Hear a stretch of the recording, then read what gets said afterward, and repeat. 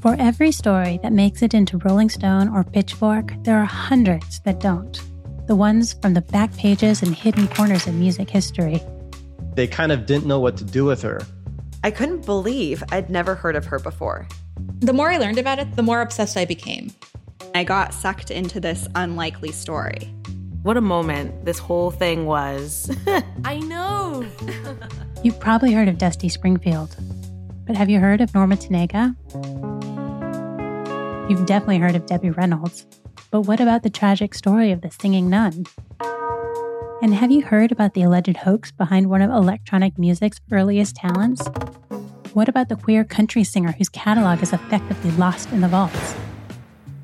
Have you heard this one? Have you heard this one? Have you heard this one? Have you heard this one? Have You Heard This One is a new podcast from Nevermind Media featuring unheard and forgotten music stories.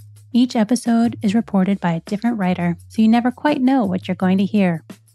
Have You Heard This One is available wherever you get your podcasts on October 11th. Now that would be a story, right?